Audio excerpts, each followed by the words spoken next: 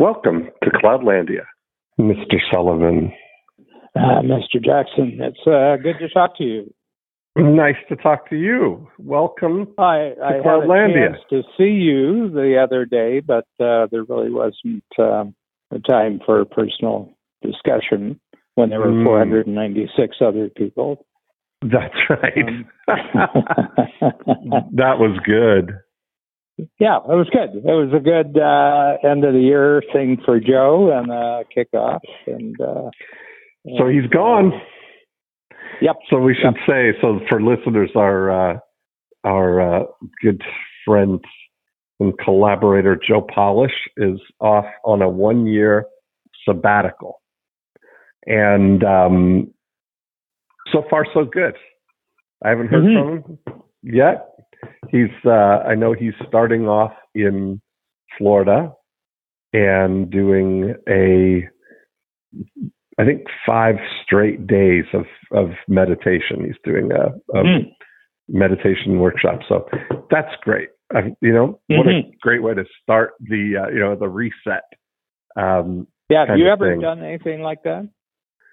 No, I have not. I have some friends who've done silent retreats, like done, a 7-day silent retreat. I don't know. Have you done anything like that? Well, here's the question. I think both of us share a particular capability that we're good on our own. Yeah. In other words, I can be days by myself. Yeah. And I don't feel disconnected as a result of being by myself. So right. I just wonder if you... Yeah, and and there's certain people that I really enjoy being with. Babs, in my case, and you have your special people. But I can always find things to keep my mind busy and interested. And I've tried. I've done 1-day meditation retreats, and I found them kind of boring. The thing was that I was supposed to be by myself, and I was, but I was just doing the normal things that I do when I'm by myself while other people were meditating. So, and I find as I get older, I'm becoming more and more selective, just what I will allow myself to be connected to. Yeah, I've discovered, like, I have had a few days here over the holidays where it was just me, and I have found a channel on YouTube that is 10 hours of a crackling fireplace. And Dan, that has become so meditative in a way that I can't explain. It goes. One of my favorite How long's the loop? ever. How long's the loop? 10 hours. Yeah, it's a 10-hour loop. 10-hour loop of crackling fire. Oh, well, that's really good because. It's the ones and there's no music. They used to have it on cable, when I used to watch television. And it was on cable, but it was like a 5-minute loop. You could tell after about 5 minutes. I don't know Oh, that's funny. I've seen that. I've seen that sequence before, The crackling, the sounds of it. But it reminded me so much of circa, let's say 1990, 89, 91, in that era there, the first early 90s. The Delta Hotel in Meadowvale on I know. 401. Yeah. Okay. Yeah, I know where it is. Yeah. Very close to Georgetown. Had a fireplace, wood-burning fireplace in the lobby. Yep, and I remember it. One of my favorite things to do was to go get some magazines or a book and my journal and go to the lobby of the Delta Hotel on a Sunday afternoon, and I would sit there for hours by the fire, just thinking and reading magazines and drinking hot chocolate. And it was just like such a blissful time, in that period. Mm-hmm. And it was so I find it meditative. This has kind of reminded me of that, this last discovering this channel now. So were you a military kid? I mean, your dad was in the Air Force. So only for just for the first 2 years. And then my dad got a job with Air Canada. And we settled in Ontario then. Yeah. Yeah. Because I was in South Korea for 2 years, working in the Army, and we had a full family base. So they have an organization in the Army which is called MAG, and MAG stands for Military Assistance Group. And these individuals work with their counterparts in whatever army they're in. So if it's in Korea, they're working with the South Korean Army. So they're not actually interacting with American troops. They're interacting with officers, NCOs, and the military of the group, and they train the group in American organizational techniques and strategies and everything else. But one of the perks, if you're in the MAG, is that you get to bring your family with you. And when America goes overseas, they bring America with them. So our base, if you didn't look above the top of the wall, where you could clearly see that the mountains there were not American mountains, the rest, if you kept your eyes, didn't look above the wall and you looked around you, it could have been Sioux City, Iowa. It could have been anywhere. Yeah. Could have been a shopping center, bowling alley, you name it. They had a golf course, everything. And then there were ranch houses. There were probably 50 ranch houses, and this is where the families lived. And so one of the things, I ran the entertainment group there, and we had a center, which was a theater, and I was able to put on plays, and it was probably one of the great entertainment spots, that you could ask for, because when you put on plays, you would have women, you could put on women and children. And so you could have a full cast, like that, whereas ordinary Army base, you could probably get women. Yeah. You could get Red Cross. They didn't have many women in the Army at that time, so it would have been sort of they had Red Cross nearby, so you could get that, but you wouldn't get the children, and that was great. And but I got to talk to them, and on average, these kids who were 14 years old, this had been their seventh assignment. And two things about that. That was in mainland days. And what I noticed were they were a bit more mature than you would find at home. A 14-year-old seemed more like a 17 or 18-year-old. Right. And the reason was they had to sever their relationships every 2 years, move to a new place, get a whole new set of relationships. And if, they might write or drop notes or anything else. And I think that I'm sure that situation still exists in the modern Army, but kids have social media now, so they probably, they stay totally in touch with everyone they've ever known. So it's probably a real upgrade in the experience of being in a situation where physically you had to, in the mainland, you had to move every 2 years, but in Cloudlandia, you could stay constant with your relationships going back. Yeah, so a very interesting difference.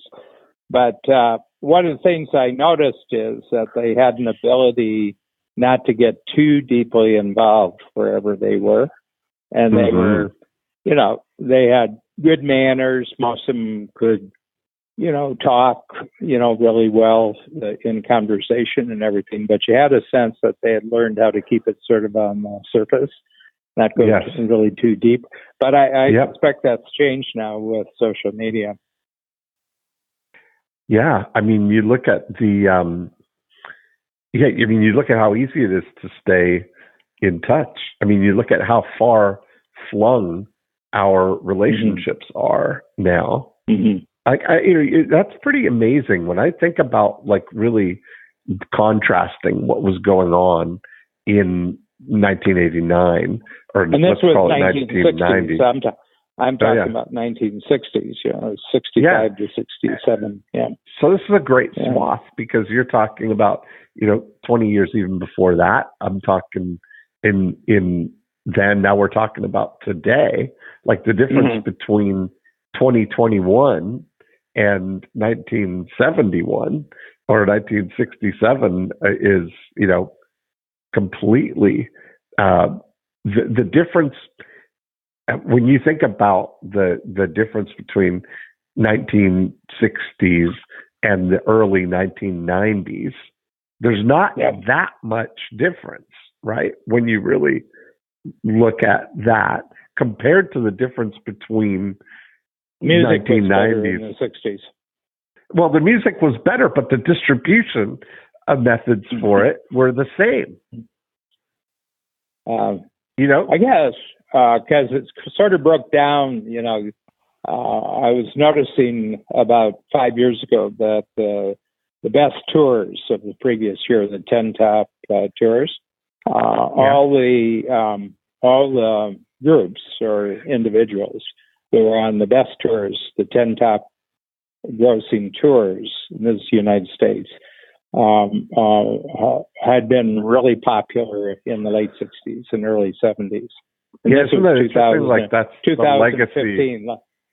Yeah, like the Stones were one the of Rolling them. Stones, U2, and and everything. And the reason is because their audience had been a national audience, and no singer today can have a national audience. You can have a really big niche audience, but you can't have a national audience. Yeah, that's something, isn't it? I mean, that's what I wonder about right now. Like, I look at that as, that's a big difference, right? Because there was only one, who was the big talk show? There was only one, Ed Sullivan. There was only one Ed Sullivan, and there was only one American Bandstand, and there was only one, Casey Kasem's Countdown. All those things that everybody had a centralized curation. The output was you only had to keep your eye on, half a dozen spouts that all the music was coming out of.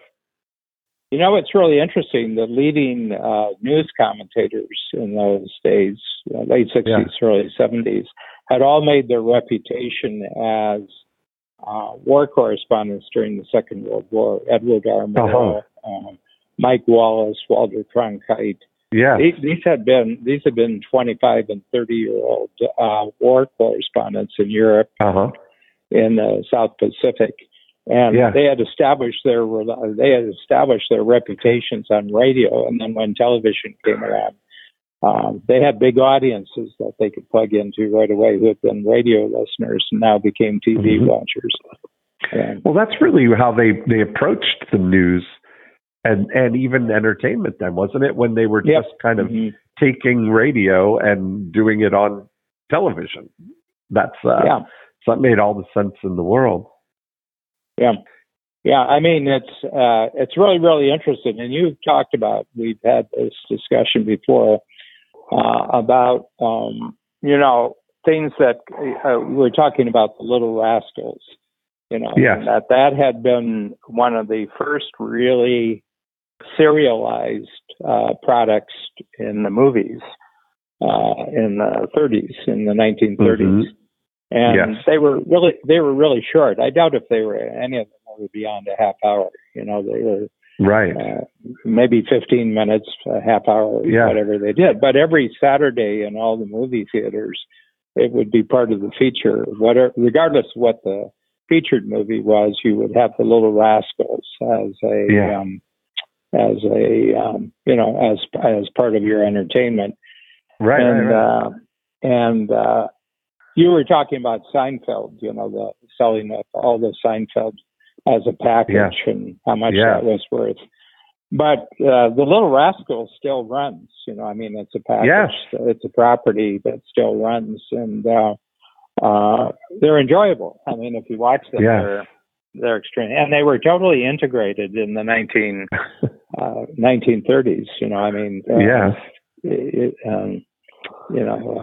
Darla and Alfalfa. Yeah. Spanky, Buckwheat, the whole gang. Yeah, we had the whole gang, and but it was very, very interesting. And they would be the plots are interesting today. They're I think that they were so popular because they were well written, and the kids were really good. They were kind of like a mini, like in the same vein as the Three Stooges kind of humor. Like the mini Stooges in a way, right? And so it's really interesting. But the thing about us today in 2021, because this is the third day into a new year here. Yes. And I want to ask you about this year because I've noticed something different about the year that I had. And I think that your year was more like my year than your year was like other people's year. So we come back to that. But the bookmark. The reason I think it's very, very unusual is the vast recorded memory that we have in 2021 of things that happened 25 years ago, 50 years ago, 100 years ago, because we have the recordings, we have the sound recordings, we have the video recordings, and my sense is that gives you a totally different perspective on the world. The fact that we now have these long memories, which used to be only passed on by stories. People would tell stories or thing, but with the internet now, you can go anywhere. And I'm completely ADD when it comes to the internet. I go where my brain tells me to go every 2 minutes or every minute. Yes, like our good friend Dr. Hallowell says, like a toddler at a picnic. That's how we approach the internet. And I came across the one yesterday, which was really interesting because I was born during World War II, so I've got an attraction to things that are World War II topics. And but the most dangerous weapon that the Germans feared most, well, that's a great headline. You really, really want to know what the Germans feared, because everybody feared the Germans. Everybody feared the Germans. What were they scared of? And it was a thing called Bailey Bridges. This is what they were really scared of. And this civil servant, with no particular background for it, created a bridge that could be carried in soldiers' backpacks. And it was like a Lego. It was like Lego, that they could come to a stream that was out where the Germans had knocked out a bridge. And if it wasn't too deep, in other words, that they could actually clip these parts of the bridge together, and within about 2 or 3 hours, they could put a complete bridge over, let's say, a 20 or 30 foot span. And then the Jeeps could go over, and then the trucks could go over, and they were called Bailey Bridges. And they could take them back down afterwards, if they didn't. Yes. So it was just a one-off. And it was really, really scary to the Germans because they thought knocking out the bridges would stop the advance of the Americans and the British. This was British, but the Bailey bridges were just they're like the container box that changed the world trade. It's just a very simple thing, and all you needed was pliers. You just needed basically pliers to put the thing together, and very, very interesting. But that's the sort of thing I'll come across, and I'll say, boy, that's really fascinating. That's really fascinating. I'd never heard about that. Here I am, I'm going on 77, and I said, in all my World War II explorations, I never came, but this was crucial. This was really crucial. This, you could put a bridge anywhere pretty well, and the soldiers could carry it in their backpacks, or it could be carried in the back of the truck or something like that. And they didn't need engineers. They didn't need any specialists. They knew how to put up a bridge, Bailey Bridge. Yeah, there you go. Well, I love things like that, like in isolation, when you start to think about the impact that one simple innovation can have. And how we now kind of take that for granted. I have to give myself credit because I remembered what I wanted to remember. Okay, so perfect. I got a really great email from a friend on New Year's Eve. Just really grateful, and it's been a year of extraordinary change for everybody. And I was sitting there pondering it afterwards, and I said, my year, from if I look at the last 9 months, it's only different from any other year before in terms of my medium of communication. In other words, the only thing that changed over the last year is that instead of doing in-person workshops, I did Zoom workshops. Yes. Which I had already been doing for other purposes. So it wasn't something new that I had to learn. It was the only thing left to actually use, and I did that. But when I look at how I organize my days, my weeks, my quarters, what my projects were, 2020 was exactly the same as the year before. It's just that probably 30% more productive because I didn't travel. Well, that is what I found too. That's exactly right. Like that, we're close 10 months now since, literally the last place I was in Phoenix. Chicago. In Phoenix, no, right. It was in Scottsdale, In Scottsdale, the Boulders. That's right.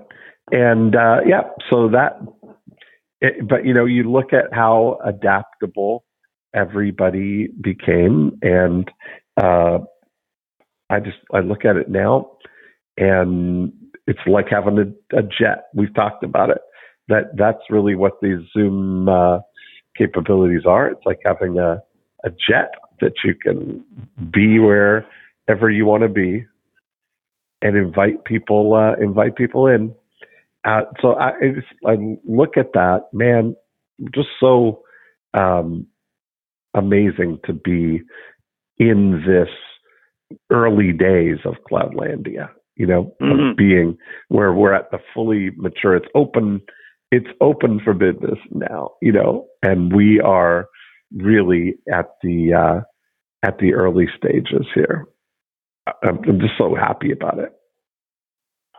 Yeah, but I just want to put two pieces of information together because we were on the I Love Marketing the other day, and there were various talks about the tremendous, stress that people were going through, and that people were, there were suicides happening, and people were, going deep into their addictions and everything like that.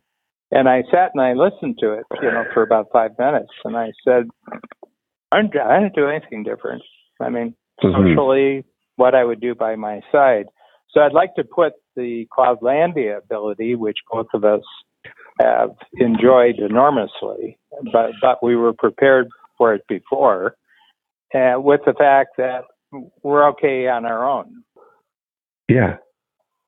Well, I think that's true, but it's interesting because it's not like we had ever done anything like that. Like it wasn't just like some percentage of the things we were doing were being done in Zoom, or up until March of this year, I had not done any type of Zoom groups. So that being able to adapt, or being able to just seamlessly bring things over to that, I think there's, that was just completely fit right in our wheelhouse, Mm-hmm. Mm-hmm. Which is fortunate. And I think, part of us, both of us, our product is a conceptual product. It's not a physical product. So it's a conceptual, and that lends itself extremely well to virtual communication. And the other thing is that our concepts are sort of modular concepts. They build on each other. Yes.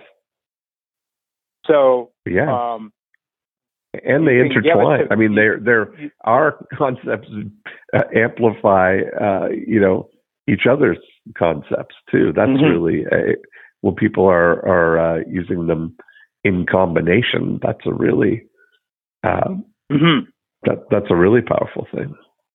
Yeah, and so I'm just wondering, because it's not that I'm unsympathetic to people, but I am sort of unsympathetic to the pain of people I don't know, because I tend to be sympathetic to the people I know. But a thought occurred to me is that neither of us sells pain. Right. We sell gain. Yes, that's true. Yes, shortcuts. Yeah. And I kind of, like the topic, the speaker and the topic on I Love Marketing. That may have been interesting to me, maybe 45 years ago. But it's not a topic that's really interesting to me right now. It's like taking your pain and turning it into a product. It's like taking your problem and turning it into a product. And I guess there's a period of your life when you're interested in that, and there's things to be gained from it. But I'm at a point now where I'm just looking for the next shortcut, as you say, the shortcut. Yeah. And, I want things to be more economical. I want things to be simpler. I want things to have a greater multiplier effect to them. And I'm really not trying to solve any problem, and I'm really not trying to eliminate any particular pain at this point in my life. Mm-hmm. Yeah, and I think that's really, this is where we really have the opportunity to create, to literally just embrace the things that we that fit with that, and everybody has that same possibility now. This is why I'm just, man. It blows my mind when I start to think about. I've been thinking, because as I shared with you, I've been kind of taking a multi-layered approach to the last, modern civilization through both the American history and the evolutionary history, all of these things, to see the different ways people tell this story of how we got to here, basically. And it's been a fun kind of mental process to think about, what's this going to be told 100 years from now? What is this going to, when we look back at 2020, looking at the beginning of the migration, where everybody has everybody has a radio station. Everybody has the TV. Everybody has the ability to meet with everybody. I've been, I don't know since you're not really online as much, have you seen all the talk about Clubhouse now? No. Okay. No. So Clubhouse is the new social media that is just like, it's got everybody's attention right now. And essentially, it's just a gathering place, audio-wise. It's like a room that you go into, and it's just this discussion. There are people on stage, kind of thing, having a discussion about something. People can listen in or can ask questions or can participate in the conversation. And it's not recorded. There's no trail of it. It's all happening live right now, real time. And there's, thousands of rooms going on, and you are connected with people that you like to follow. I wonder, I think back to what it must have been like, in 30 BC when the philosophers were, gathering and discussing life. That's maybe the beginning of thinking about your thinking, right? Well, at least it recorded, that we have the recordings of what they did. Yeah. No, I mean, my sense is that it's been going on forever, but you didn't have it actually written down, and people would have discussions over things that had happened in other places and before that. So I think what happened there was sort of probably a 500-year breakthrough when things were written down and you could transport them from one place to another. And, I got you. And they were ideas. And so, people said, well, that's a really interesting idea. Let's have a discussion group. Let's have a clubhouse meeting. Let's have a clubhouse meeting on this idea. But it's not for posterity. The clubhouses would change. The clubhouses would be wherever the physical gathering was. Yeah, it's interesting. Can I tell you what it strikes me? I mean, I only have your description of it to introduce me to it. But I think that one thing we want to create new Cloudlandia places that Mark Zuckerberg can't know about. Right. That's exactly. The guys at Google, the guy at Twitter, they can't know about this. So they can't record it. They don't know who's doing it, and there's no predictability about when they're going to happen. And my sense is that it's a human response to being infringed upon. And I think, but it's also, now it's an interesting evolution. Like now it'll be really interesting to figure out how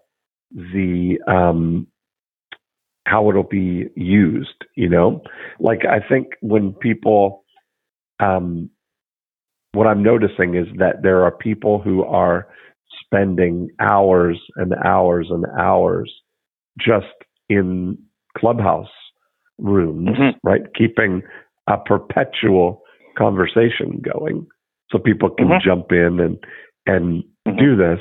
And so I was, one of the people who's been doing this a lot is Perry Belcher and Fernando Cruz. Fernando's runs one of the big Agora divisions. So I recently just joined Clubhouse, and I got a notice that Perry had a room going on at a clubhouse going on. I popped on, and then they see everybody who comes in, and there's, at this point, hundreds of people in this room, and they're talking and, sharing ideas. And then he sees that I came in and, moved me up on stage.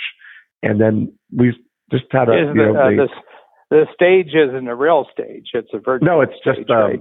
It's a virtual stage. You can see on the on your app just the headshots of who's there and who's speaking. And so he moved me up, not a video. It's just but just a picture. Yeah, just a representation of that. This is who's in the room, and then when you're speaking, there's little sort of gray circle, sound waves coming out of emanating from your thing, so you can see who's talking and who's on stage, and then all the people that are in the room.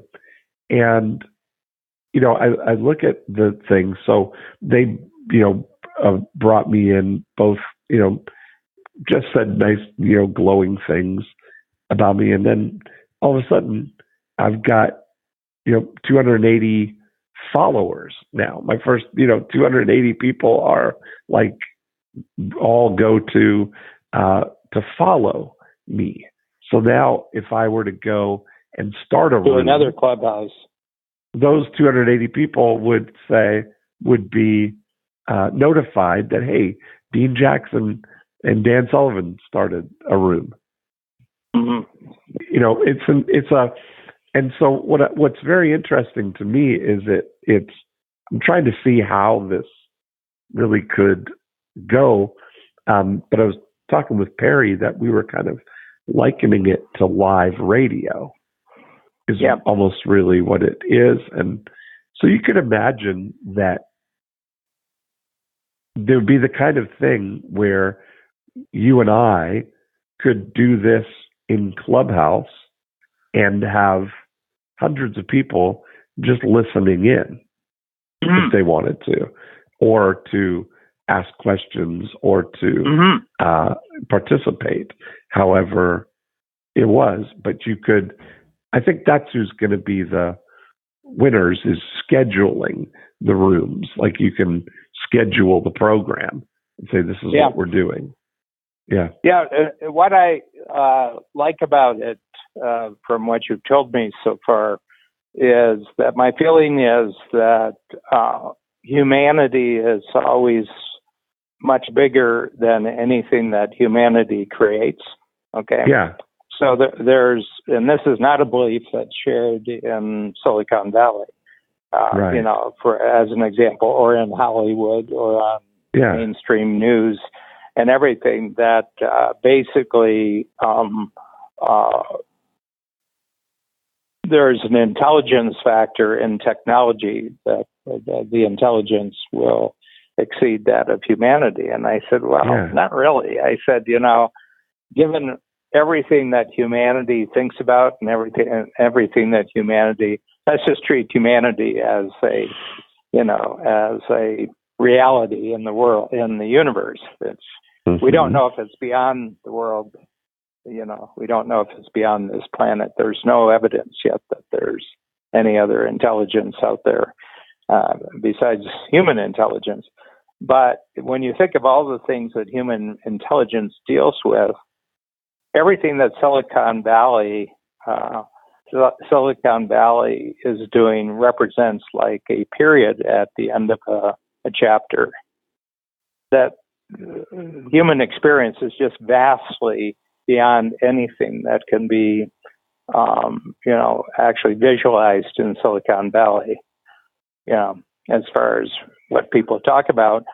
But technology can sort of impose itself, so if you think about newspapers impose themselves, and then if you wanted the news, you had to get the newspaper, and then radio came along, and all of a sudden newspapers had to move over a little bit. Somebody else wanted to sit on the bench, and it was radio. And then television came along, and then 24-hour cable television came along, and then the internet came along. And so now newspapers are gasping for air because they're getting thinner and thinner because the advertisers saying, it's not such a great place to put your money if you want to get people's attention, And so my sense is that you had social media, which got up to about 2.5. I think Facebook got up about, and they're losing customers now because young people aren't going for Facebook. They're not. Well, they're all on TikTok and Yeah.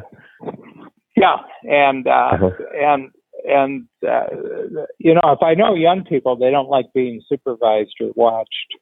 Right. And so my sense is that that's a human quality. We don't like being supervised and watched. We want spaces. I'll use spaces in the virtual sense that we're using here. Is that I want, unless Mark Zuckerberg wants to come on as himself and have a chat on Clubhouse, I don't want him to have any ability to utilize what's happening in this experience beyond what he personally could get out of it. I wouldn't. Yeah. So, but my feeling is that there has been this sense, and the Chinese are very much into this. The communist Chinese are very much into this. That you can basically know what people are up to, and my sense is that human beings don't like other people knowing what they're up to. Well, I think that's an interesting. I think you're right. I mean, that whole, right before Clubhouse really took over the spotlight here, there was a little period of time right around the election when there was an alternate Facebook or Twitter medium called Parler that was starting to get attention, where you could, speak without censorship, kind of thing. It was really the that'll get bigger. I mean, that will. My sense is that there will be, within 10 years, there will be another Google that is an alternative Google. There will be every one of them that exists today. There will be an alternative, and part of this will just come out of court cases, because there's some major court cases that'll where verdicts will come in 2021. The big one is Oracle versus Google, where Oracle has the proof that the essential 11,000 lines of coding that really got Google started as a search engine actually belonged to Oracle. And really? Wow. They want to get paid for everything that Google's made on it for the last 20 years, because they put in their lawsuit about 15 years ago on this. And Google actually approached them to license it, and then they dropped the licensing agreement and just took the lines. It's a huge, it's a massive, massive court case. It changes the world. And it's the Supreme Court. It's in front of the Supreme Court right now. And is it really? Wow. And under the laws of the Constitution, I can't see how Google wins this. Wow, that's something. I didn't realize that was going on right now. Facebook's got the same problem, and Twitter's got the same problem. They stole code. And if it goes through for Google, then it breaks the whole, breaks the whole thing. Yep. Property. Yeah, you just imagine, our desire for, as society, we want freedom and we want these things, but we also want them to be free.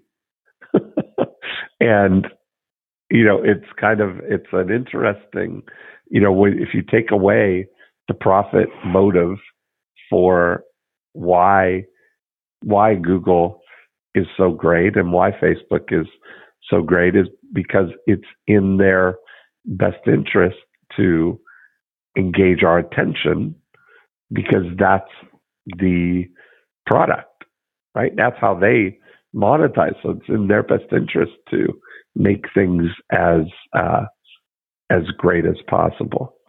But if it were a non-advertising model. If they, like what's happening now with Apple changing their privacy policies to cut out tracking, that's going to like have a huge problem for Facebook advertising. Mm-hmm. If you can't know that who you're tracking is the right to show your ads to somebody based on data that you've been tracking them with, that becomes a big problem for Facebook because now their product is there. So it's kind of it's a really interesting thing. Well, here's the thing. So I'm looking at big antitrust. This part of this falls under antitrust legislation, and that's where you become so big that competition is no longer possible. That any competition that pops up, you've got a way of stopping the competition from ever getting a foothold. Okay. Yeah. And you reach a line where, you don't own 100% of the market, but you can prevent competition, and it comes under. And the Constitution is really designed to create competition. If you look at the fundamental purpose of the U.S. Constitution, it's more of an economic. It's to have as little politics as possible getting in the way of economic expansion. That's if I could sum up the U.S. Constitution in a sentence, that's what it is. So when I look at the big breakups, Standard Oil is the first one that happened in the first century. And you had and then you had AT&T because basically Ma Bell owned everything, and he did it. Each of those industries, the oil business and the telephone business, used two of them. Each went 10 times after the breakup. The industries themselves went 10 times because so many new competitors were introduced into the marketplace that basically things got better and they got cheaper. Things got better and they got cheaper. So I think maybe Google has to convince people that, and Facebook and Twitter, they have to convince people that the way they're doing it is always going to be better for the consumer. And the consumer is saying, but if we had 10 Googles, I bet it would be even better. I wonder, Clubhouse is in its present form now, but we don't know what it's going to be like, a year from now. Yeah, it's interesting. Everybody's already talking about how are they going to monetize? How are they going to monetize this? Ads, of course, and private rooms. No, you do it. You do it through the power of your conversation. Yeah. I mean, if let's say you just follow your natural course over the next year, Dean, and you're on this clubhouse, and then you get invited to this clubhouse, and you get invited to this clubhouse. Well, somebody's got to say this Dean Jackson is really an interesting guy. I'm just going to go to his website and see what he's about. You just monetize your presence on Clubhouse. Yeah. Well, I think that's really that is what's happening. Like you look at it right now. Yeah, I just look there that I'm, the last 2 weeks we've had 10 signups from Who Not How. That's awesome. Where it's mentioned, we ask, what is what's the most important factor that got you to sign up? And 10 people, 10 people said it was Who Not How. Okay. That's I'm so not great. making any money. I'm not making any money on Who Not How. Who Not How could sell 10 million copies, and I don't make any money on it. But that's right. So I think That's it's so the great. same principle as we're talking here. Yeah. Well, here's the thing. I immediately looked up after our last Cloudlandia podcast, Beast Burger. I said, is there a Beast Burger in Toronto? And sure enough, it's about 5 miles from where I am right now, and I can order it, and I can get Beast Burger. And it's an existing hamburger place. Yes. It's been there for 10 years, this right. Hamburger place. But they don't make any mention. They just say, they just talk about their Beast Burger, and then I went to one in Chicago, and the menu is exactly the same for the one in Chicago as the one in Toronto. Okay? Yes, of course. And my feeling is he's created a free zone. He's created a complete free zone economy. That's exactly what, that's why I knew you would love that I brought it up to you, because it's exactly it's a pure, it's a pure the distinction between the distinction that he didn't start independent. He didn't start ghost kitchens where it was just, he opened up 300 individual kitchens. He is 100% using excess capacity of existing. He's in collaboration with existing capabilities. That burger place in the Beaches that has been there for 10 years, that he is a blessing to that business right now. Yeah. Well, the big thing is they suddenly gain enormous online marketing that they've never had before. Right. And that's, if they screw up, that's what they lose. They lose they lose the Cloudlandia connection. They don't. Yeah. And it costs them nothing to redesign their menu because the menu is virtual. Well, that's true. And the great news is that these that burger restaurant, they're still doing their own thing too. Yeah. That's what's great is that it's this pure is all free zone. shipping out the back door. It's just redeploying their capability with a different collaborator. And that's really, the free zone frontier is, I think, so synonymous with what we have going forward here in Cloudlandia. Well, here's the thing. I think your clubhouse is a free zone too. Yeah, I think it's as it exists, the way you've described it right now. Yeah. I would say that it has the real possibilities of being a free zone, in the sense that all you have to do is show up and gradually be someone that other people want to be in a conversation with you. Yes. Yeah, that's exactly right. Yeah, you start to think about the possibilities there. And any of these, being able to just gather, being able to gather a crowd instantly, it all comes down to still the cream is definitely going to rise to the top. Yep. I saw an interview with with Reed Ducksher, the head of Night Media that manages Mr. Beast, and I think 6 of the top 10 YouTubers are under their management.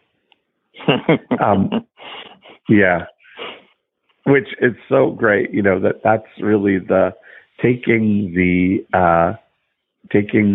assets and really looking to match their capabilities or their reach with amazing capabilities. We're starting to see. Well, the interesting thing is that podcasting, the entire podcasting universe, which is it's certainly over 1 billion series now, according to Gord Dickman, my podcast manager. He says it's over 1 million, a number of series, and they have criteria of what constitutes a series. So I think it's based on ongoing frequency of a podcast series constitutes. And anyway, but he none of that's covered by the FCC, by the Federal Communications Committee. And the thing that I'm seeing is more and more we're going towards things that can't be regulated in text. Mm-hmm. Yes. And the way you censor a podcast is you don't listen to it anymore. That's true. That's true. It's a free. So again, the stream definitely. It's a free zone. You take your chances in the free zone. You better be interesting. Yes, you better be good. That's exactly right. You better be good. You better be good. You better be useful. You better be interesting, or nobody's going to live. Yeah, and I think that. So my sense is that 10 years from now, so we're just finished 2020. That in 2030, all the titans that they call the titans of the universe, the masters of the universe, Facebook, Twitter, Google, and that, they'll still exist, but they'll be a much smaller proportion of the total action that's going on in their space. Yeah. I want you. Yeah, that's the interesting thing, is that our available. I mean, ABC,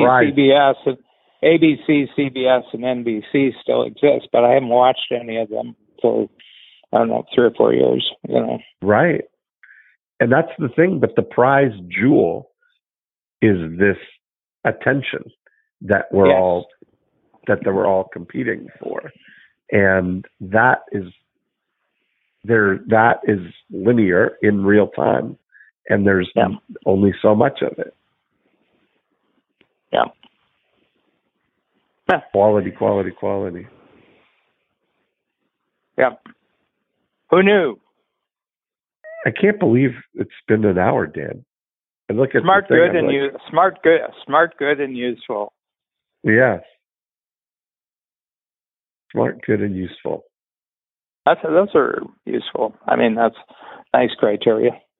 Mm-hmm. Yes, the SGU rating. That's what the SGU index. Yeah. Well, include that in your VCR presentation, and the SGU. It's going to be a really good. I'll give you a time slot within about a week. I'll tell you. We're putting together so there's going to be 3 speakers. So it'll be you, Nick Sonnenberg, who's been doing great work with us. But he's just going to give 5 tips. 5 tips about using, software as a service, and then Peter Zion. Oh, nice! I can't wait for that. That's gonna be great. Yeah. Very cool. Yeah, it's good. Good. Well, I guess I will. I guess you're my first repeater, though. You're my first repeater. Oh wow! Well, that is that's great. We'll institutionalize it. Backed by popular demand. Oh my goodness! Yeah, you got to earn that spot every year. That's right. Yeah, you just create the spot every year. SGU, got to keep your SGU index high. Yeah. Anyway, this will be great. I'm looking forward to it. Me too. All right. Me too. Okay, Dan. Are you good? Are you good a week from now? I am. I am. Yes, of course. Okay. Okay, I'll talk to you That was soon. great. We covered, that was a fast hour. It really went fast. You're absolutely right. Yeah, good. Have a Take great care. day. Bye. Okay, bye.